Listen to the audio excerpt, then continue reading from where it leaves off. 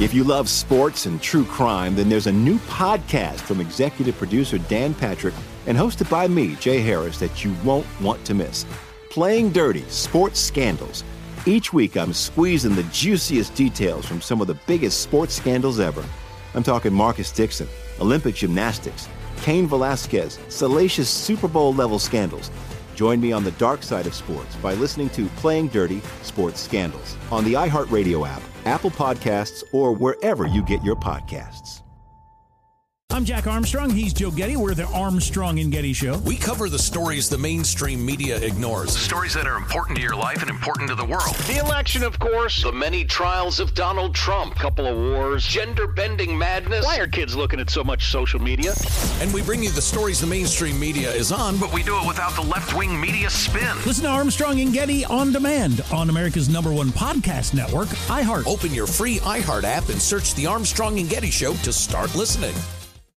I'm Hannah Storm, and my new podcast, NBA DNA with Hannah Storm, chronicles my 6 decades in professional basketball. From growing up in the sport to becoming one of sports TV's first female broadcasters. Join me as I dig deep into the game's history, unearth some wild stories, and talk to my friends from the world of basketball, from Dr. J to Charles Barkley. It's been a wild ride, and now I get to take you with me.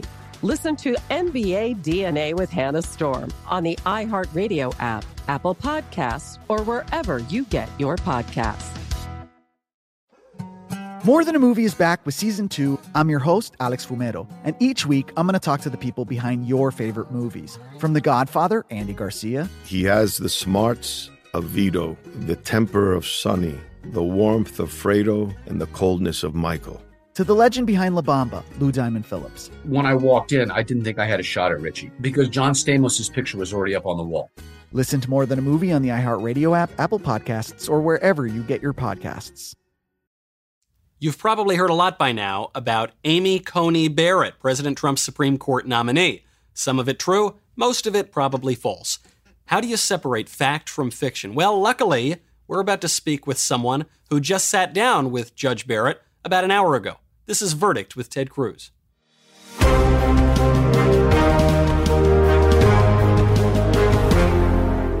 Welcome back to Verdict with Ted Cruz. I'm Michael Knowles.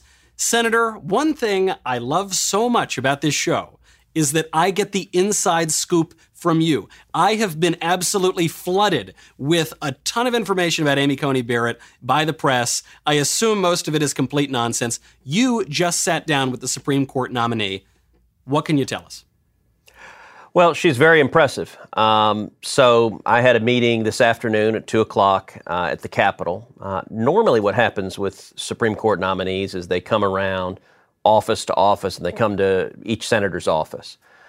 This time, because of COVID, they did it a little bit differently. So they did it in a big room in the Capitol called the Mansfield Room that they set up with the chairs separated so we could socially distance. And so I went by and visited with her, went in initially, said hello, did the elbow bump thing with masks, and then sat down in the chairs, invited the reporters in, and I shared a few thoughts in front of a bunch of reporters who, as is their wont, are screaming out questions. And then we threw the reporters out of the room, and she and I visited. We talked probably 45 minutes. Wow. And it's an impressive, most of us by now have heard the facts, and she's very impressive in terms of her record. Number one in the class at Notre Dame Law School, law clerk for Larry Silberman on the D.C. Circuit, and then law clerk for Scalia on the Supreme Court. Law professor at Notre Dame for 20 years, federal judge. Actually, where I started talking with her, a lot of what I asked about is how her family was doing. That this has been, she's got 7 kids, including a number of kids who are young kids. And this process is brutal. And, I shared with her, being a dad, I've been through some pretty tough battles with little kids. Our girls are 9 and 12, and they've seen all the nasty things said, and it's hard on them. So, I just tried to visit with her a little bit about the family aspect of it, and talk with her. So she clerked at the Supreme Court the year after I did. Oh. And she's very good friends with some very close friends of mine who are both professors at Notre Dame Law School. So we visited about some of the challenges of this process, and I asked her some questions in terms of her approach, how she approaches cases, how she approaches being a judge. But I also try to just share with her my thoughts and advice in terms of approaching this hearing. It's a pretty daunting thing to be facing a hearing where, I think Senate Democrats are going to come after her really hard. Oh, they've more or less promised it already. I mean, we saw what happened to Brett Kavanaugh. They're basically promising more than that. So I think it's almost a guarantee that it's going to be brutal. What advice did you give Judge Barrett? Well, my advice to her is actually the advice I've given a lot of nominees who are coming before hearings, which is be boring. You don't want to make news. You don't want to. You want to calmly answer the senator's questions. Right now, the Senate Democrats haven't really found any attacks that are sticking. And so part of their strategy is going to be to try to provoke her to say something foolish. I don't think she's going to. This is a very poised, very mature, experienced judge, an experienced professor. One of the things I told her is I said, listen, to be honest, none of the Senate Democrats are nearly as intimidating as Scalia was. She worked for Scalia, knew him well. We talked a bit about Scalia. I asked her thoughts on Scalia, what he did right, what he did wrong. I talked about her approach to questions. I tried to walk through some of the natural pitfalls. So the reporters are all asking, for example, they asked me, is she going to recuse herself if there are any election-related disputes? Why would she even recuse herself? Because she's a Trump nominee? Shouldn't Kavanaugh recuse himself then? Because it's the Democratic talking point, so all the reporters are repeating it. Right. And I said, no, of course she wouldn't. I said she wouldn't recuse herself any more than Elena Kagan and Sonia Sotomayor would. They were both appointed during the Obama-Biden administration. Does the fact that Biden was vice president mean they should recuse themselves? Of course not. I actually afterwards explained to reporters, I said, look, all 9 justices were appointed by presidents. All or virtually all of them have had to adjudicate cases in which the president or the administration that appointed them was a party before them, may have had one particular side or another, and that's just part of being a judge. I mean, there's a legal standard for recusal, but the fact that the president or the Senate that appointed or confirmed you is a party is not a recognized standard for recusal. So that question they asked me, I answered it. She'll have to address that at the hearing, and I'm confident she'll be able to. One thing I talked with her about also, there's a question for every judicial nominee about what do you say about precedent? So, for example, a question that gets asked of every judicial nominee, was Brown versus Board of Education correctly decided? Brown is the seminal case that overruled Plessy against Ferguson and that ruled that schools had to be desegregated, that we had to have integrated public schools. Plessy was an abomination. It had ruled that separate but equal was acceptable under the Equal Protection Clause of the Constitution. Yeah. And it's interesting, if you look at particular Trump nominees, that question gets asked, if not to every nominee, just about every nominee. And some of them answer it, some of them don't.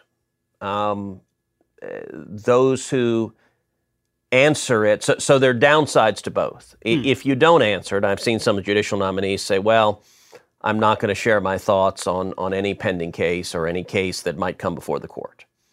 The problem is if you don't answer it, it lets the Democrats demagogue you. You don't even believe in Brown. What kind of crazy radical are you? Right. And you can't say that you don't want to comment on an issue that will come before the court because Brown versus Board of Education obviously already came before the court. Well, and the Brown question is really all a setup to get at, if you answer it and say you agree with Brown, the next question where this is headed is, all right, what about Roe versus Wade? Yeah. What about Heller versus District of Columbia? What about Citizens United? And it's the slippery slope that if you're willing to answer a question about one case, as I said, judicial nominees have taken it both ways. They've refused to answer any, or some have said, yes, Brown was rightly decided. Personally, my view on it is the right way to answer it is say, of course, Brown was rightly decided. Nobody disputes that. There's no likelihood of litigation on it. There is no active side before the court challenging that, and that is quite different from the other examples I gave, where there is litigation every term that potentially touches on those issues, and so. The reporters afterwards all rushed up to me and they said, okay, did she make any commitments to you on how she would rule on anything? And I was like, well, no, of course not. That would be inappropriate for me to ask. Yeah. And it would be even more inappropriate for her to answer me. I wouldn't want a judge who'd make a commitment, I'm going to rule X way or Y way. Please give me your vote and I promise you I'll rule this way. That's not how this is supposed to go. But you know what? That's how Democrats approach it. I mean, they treat the court as an arm of politics. I'm looking for a justice who will follow the law and the Constitution. And I think what I was most impressed with sitting down with her was her calmness and demeanor. I mean, it's been, she had a pretty quiet life as a law professor and appellate judge. And suddenly she's in the middle of this maelstrom where this political attack machine. I actually advised her. I said, look, they're trying to dig up everything they can to attack you. They're looking right now for someone who went to third grade with you that doesn't like you. And so just be aware and be ready and just be calm and deal with whatever, unfortunately. I don't know if you remember, there was a guy, Anthony Lake, who was nominated to a position under Bill Clinton, not a judicial position, but a position in the executive. And he went through a really brutal confirmation, and he described the confirmation process afterwards. He said it is nasty and brutish without being short. Which is, of course, you will appreciate it as a classically educated man. That's a reference to Thomas Hobbes' Leviathan, Hobbes described the state of nature as nasty, brutish, and short, without government stepping in to protect people's rights. And so he was making a pun on that. Well, Senator, I think that's excellent advice for the judge. I'm glad that you got to spend that much time with her. But you mentioned that there's something strange about this particular confirmation process because of COVID. Something else is strange, too, which is that typically the judges meet with a whole lot of senators, ideally all of the senators, before they go and testify. This time, there are a number of Senate Democrats who are refusing to meet with Judge Barrett because they're saying that she's an illegitimate nominee. Well, and it's really bizarre. I don't know of any precedent that's happened. Quite a few Democrats have said they're not going to talk to her, they're not going to meet her. There have been a handful who are willing to meet with her, so I credit them with not making the entire process a farce. But it shows, look, the Democratic base a week ago, even before this vacancy, that they were enraged. They were furious. They hate Trump. Yeah. When this vacancy happens, it's like to quote the movie Spinal Tap. Suddenly it goes to 11. Yeah. I mean, they're out of their minds. And so I think Democrats are in a hard position because they don't really have any criticisms that are sticking. They tried to paint her as sort of a kooky religious person. I mean, there were these stories saying that, like, she's the inspiration for the Handmaid's Tale. I don't know if you saw, Senator, the article that came out that said the group that Amy Barrett is a member of is the inspiration for the Handmaid's Tale. And then you look at the bottom of the article and there's a correction. And it says, oh, actually, it was a different group. But the rest of the article is true. You say, well, that's the whole article. It's kind of a bizarre. Last I checked, having a mom of 7 who is a renowned law professor and federal judge and about to be Supreme Court justice is not exactly a model for female subjugation. Yeah. Like it's a bizarre narrative of, okay, I haven't seen the show, but that sure doesn't seem to be what it's about from what little I've seen.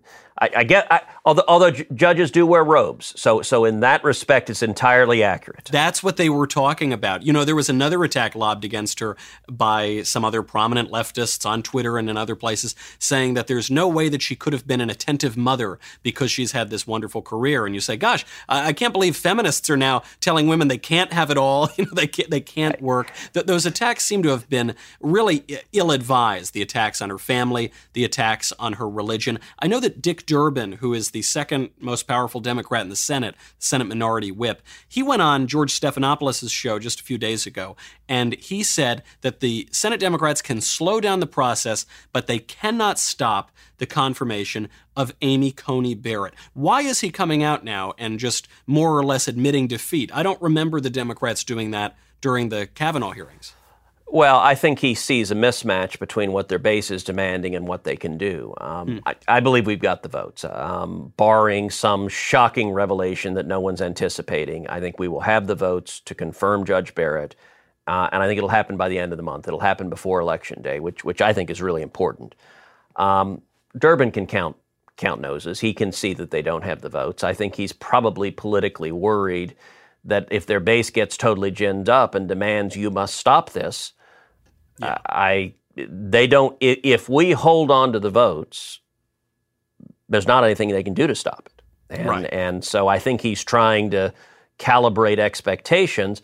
Now, that being said, I fully expect them to try and engage in a fishing expedition, and I think we'll see some procedural tools to try to delay it, to force unnecessary votes, but procedurally, and I'm spending a lot of time talking with Mitch McConnell, the majority leader, with the Senate lawyers, with my lawyers, to think through all the procedural tools they can try to do to delay this. But the long and short of it is, if the majority stays solid and committed to moving forward on this nomination, we'll get it done, and I think we will. Well, Senator, I think one of the reasons that Dick Durbin and the Democrats basically are throwing in the towel here and they want the confirmation process to be shorter is because the longer it drags on, the more copies of your new book that you're going to sell, one vote away. Obviously, we currently have 8 justices on the Supreme Court. We have that one vacancy. So that one seat, that 9th seat, could be the swing vote. That could determine how cases go. And just coincidentally or providentially, you've got a book that has just come out on this topic. Well, that's right. So this is Tuesday afternoon that we're recording this. The debate's going to be tonight, so we're not going to talk about the debate on this podcast. It'll come out tomorrow, but we'll do a pod on the debate. So I imagine there'll be some fireworks this evening at the debate. But today, Tuesday, the book came out, and here it is right now. It's actually, we've been talking about it for a while, but it's out. We accelerated. It was actually due to come out next week. And given the nomination, given that this fight is front and center, we accelerated it to move it earlier. Now, as you know, I wrote this book this spring and summer during the COVID lockdown. I was working from home, and so I was in my living room and sat down at the computer and wrote it. And it's designed to do really a deep dive into the Supreme Court, into what's going on. Every chapter is on a different constitutional right. And to tell the inside story of what's happening at the court.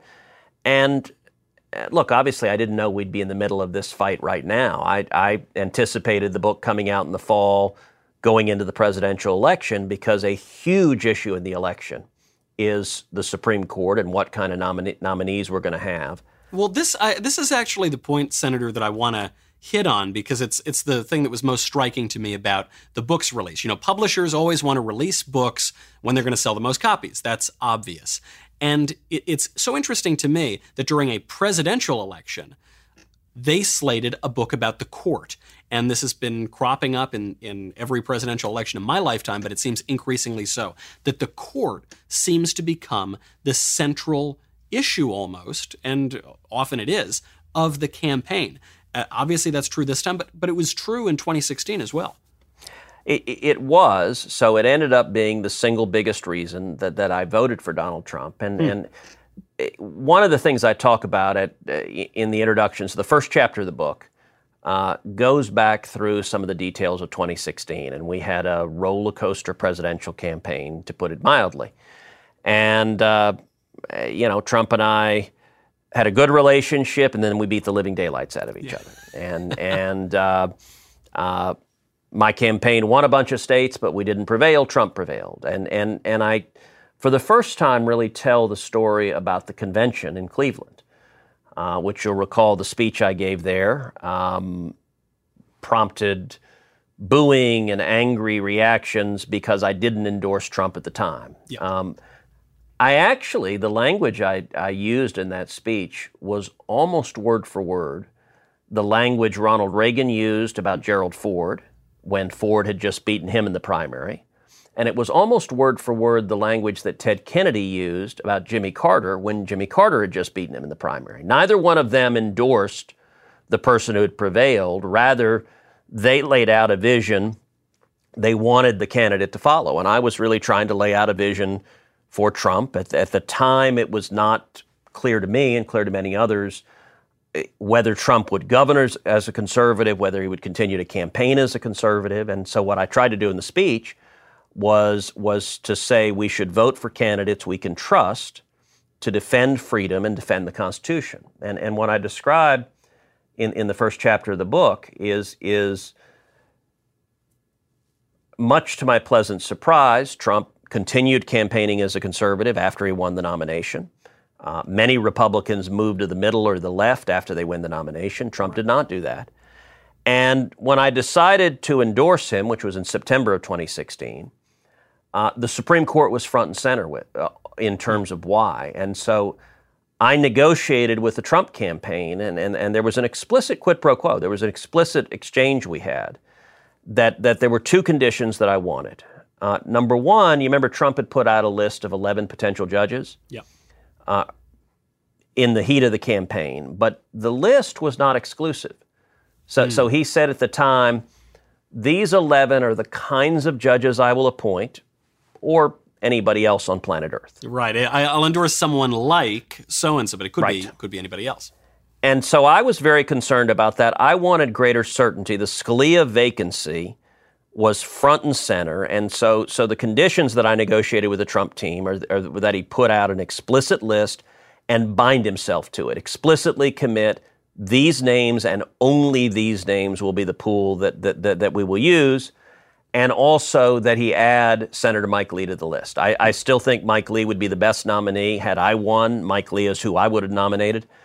And the Trump campaign agreed to both. So they put out a new list. It's when it went from 11 to 21. They added 10 names. Mike Lee was one of them. And they put out in writing, these 21 are the only people from whom Scalia's choice will come.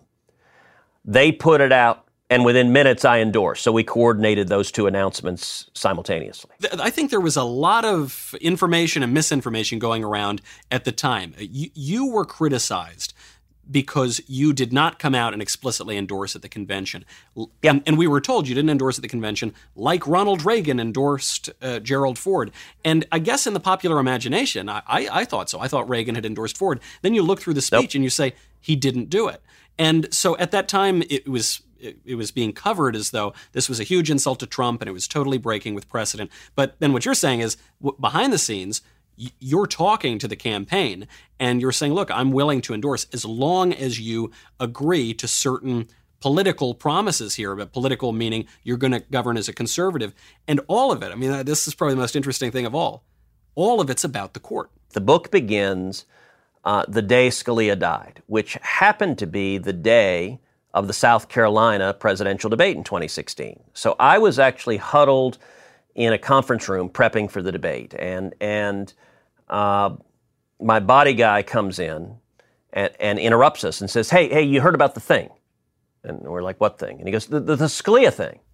We're like, what Scalia thing? Oh, no. He goes, he died. And we're just like, what? And what had happened, so Scalia was a hunting lodge in West Texas, and the sheriff's office found him dead in his bed.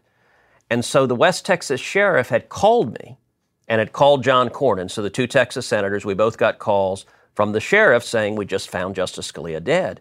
So when I found out about it, it was a couple of hours before the news broke.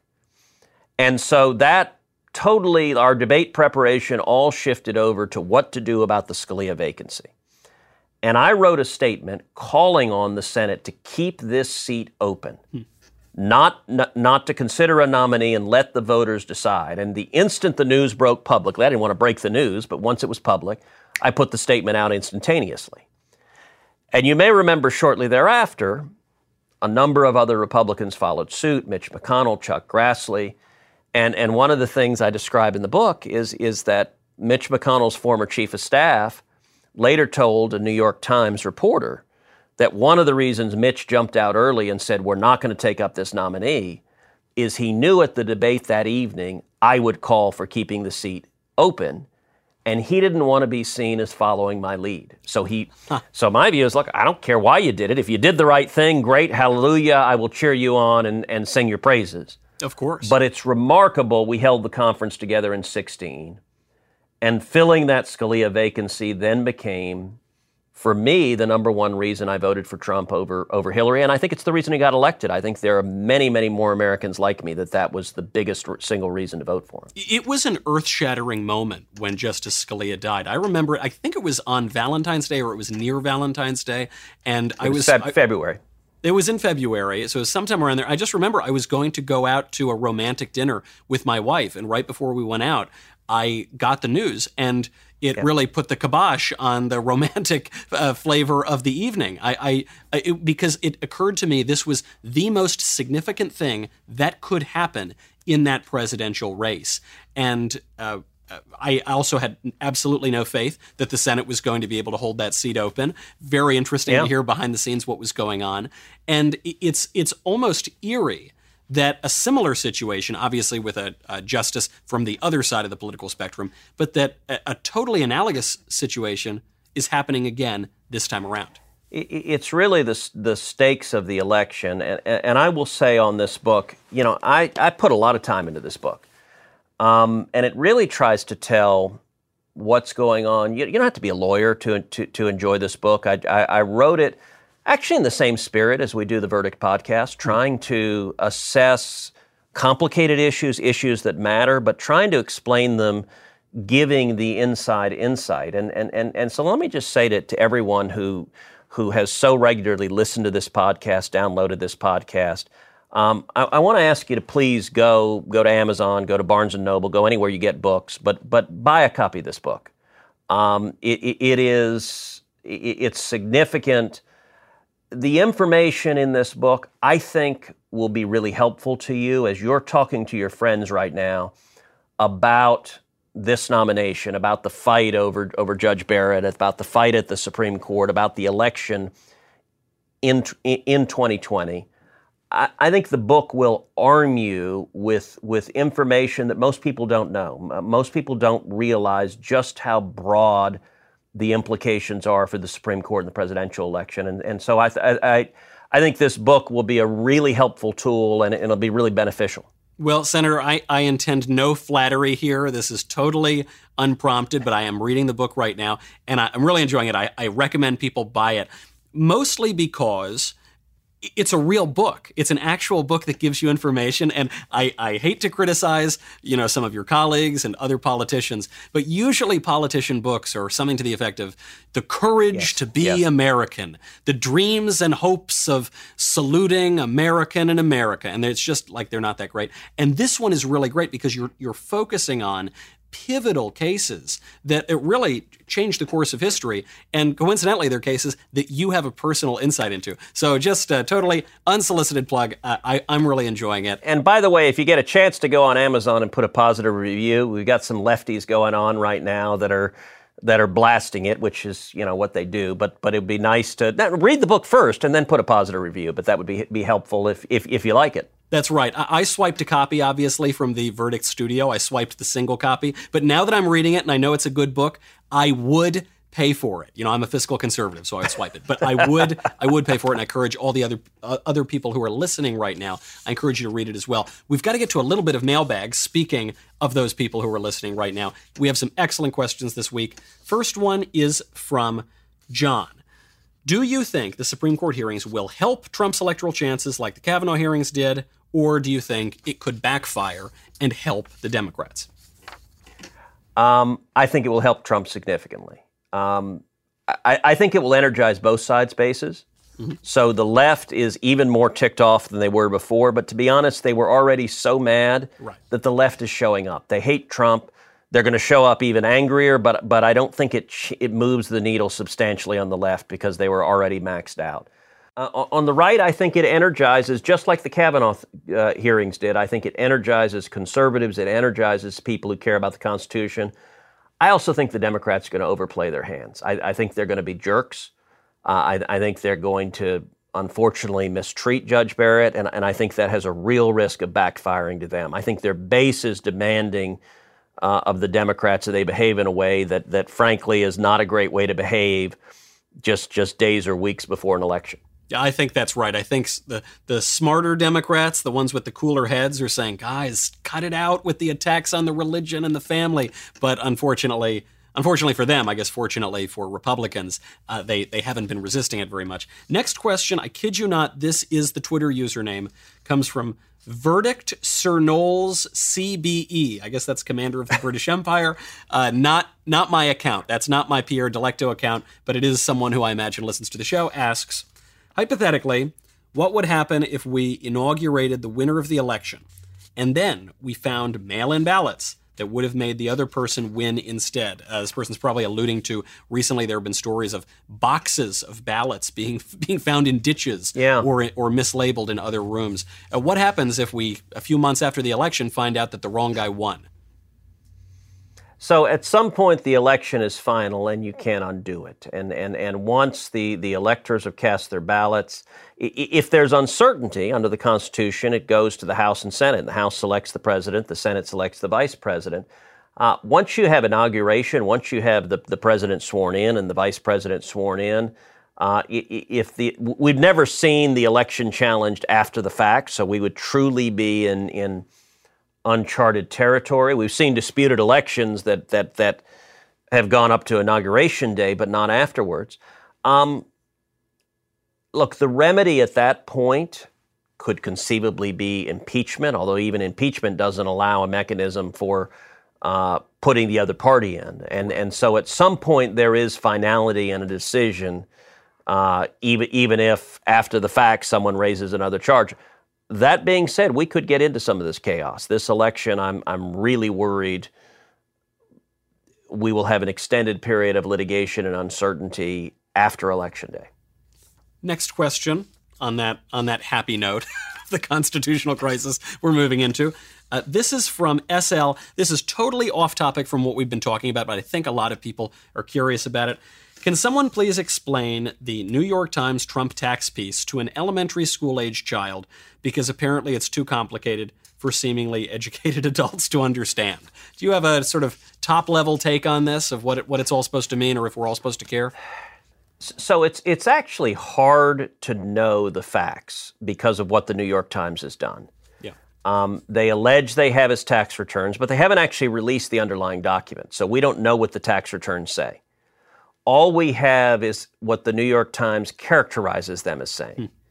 I don't think it's crazy to say that the Times is not an impartial arbiter. That's diplomatically put. They're not neutral on what they think about Trump. Yeah. We do know that whoever gave them to the Times likely committed a crime, likely committed a federal crime of giving without authorization someone else's tax returns. So the sort of headline news of Trump only paid $750 taxes in, I guess, 2016 or 17, it's difficult to tell without knowing the rest of the tax returns. I mean, you often have big, sophisticated business people that if you have losses, you can carry losses over to another year. If you're in the real estate business, you're taking depreciation. Amazon has years when it didn't pay any taxes at all that are, multi-billion-dollar corporations. I actually went yesterday on The View, and The View, by the way, pretty surreal place to find a conservative Republican. But they were truly foaming at the mouth over the tax issue. And I said, listen, it's actually, unfortunately, a feature of our tax code that people who are very, very wealthy sometimes manage to pay very little in taxes through using legal mechanisms to reduce their tax exposure. And it's why I'm such a big proponent of a flat tax, a simple flat tax where everyone pays 10%. Doesn't matter if you're rich or poor, who you are. It's even and fair and simple. And so I sort of laughed and said, I guess suddenly the New York Times is in favor of a flat tax. So that's great progress because, there are a whole lot of rich people that pay a much lower percentage taxes than you or I do. Senator, in a year of wonders and all the craziness and the lockdowns, I think the New York Times endorsing the flat tax, I think that's the biggest one. Final question before I let you go. From Sandman, why is the Senate waiting until October 12th to bring about the ACB hearings? Why not just do it this week when the Democrats will stop at nothing to delay?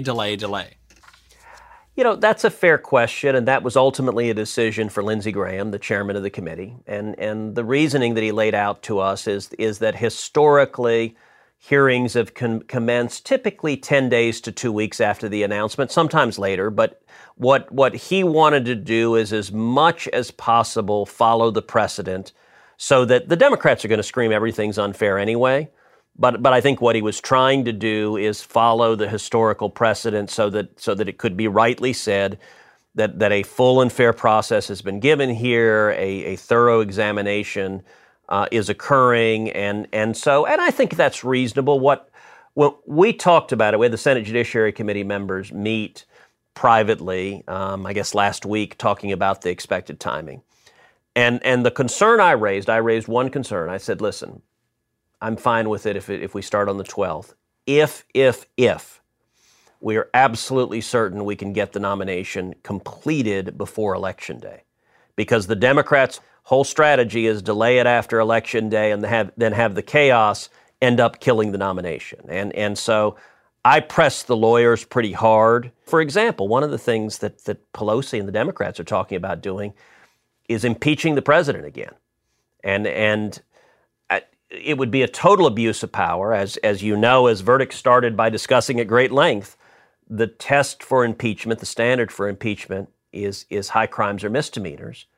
Well, it ain't complicated that nominating a Supreme Court justice is not a high crime or misdemeanor. But it's possible that we'll see congressional Democrats try to use impeachment as a tool for delay. If they do that, the advice we've gotten from the Senate parliamentary experts is that the majority that we can set that aside, that it won't delay the confirmation, that if they want to, they can force us to sit on the floor and cast a number of votes. I mean, so they can waste a little bit of time, but they don't have the ability. And so given that we can get it done before Election Day, I think it was reasonable to say we'll follow a comparable period of time as has been done before. Of course, it doesn't matter if the confirmation is on November 2nd, for that matter. It could be on the morning of November 3rd, as long as it just happens before the election. That has me feeling pretty good. I have to tell you, usually we end these shows on kind of a down note. Things haven't been going that great necessarily in the country, but there is a little ray of hope. And of course, we'll have the debate tonight, so we'll have lots more to talk about tomorrow. And until then, Senator, I will be reading more of your book, One Vote Away. I'm Michael Knowles. This is Verdict with Ted Cruz.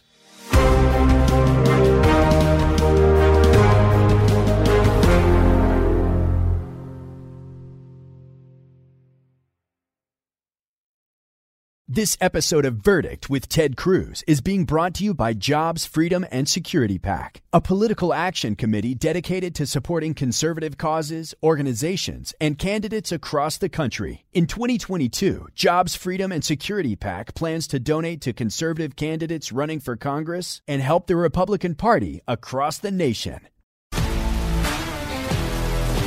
If you love sports and true crime, then there's a new podcast from executive producer Dan Patrick and hosted by me, Jay Harris, that you won't want to miss.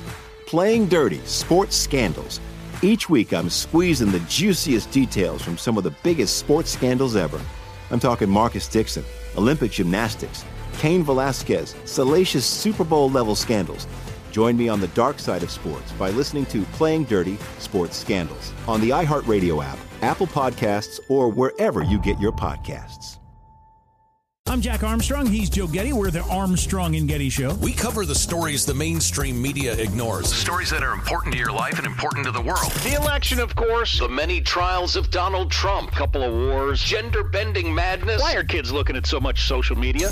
And we bring you the stories the mainstream media is on, but we do it without the left-wing media spin. Listen to Armstrong and Getty on demand on America's #1 podcast network, iHeart. Open your free iHeart app and search The Armstrong and Getty Show to start listening.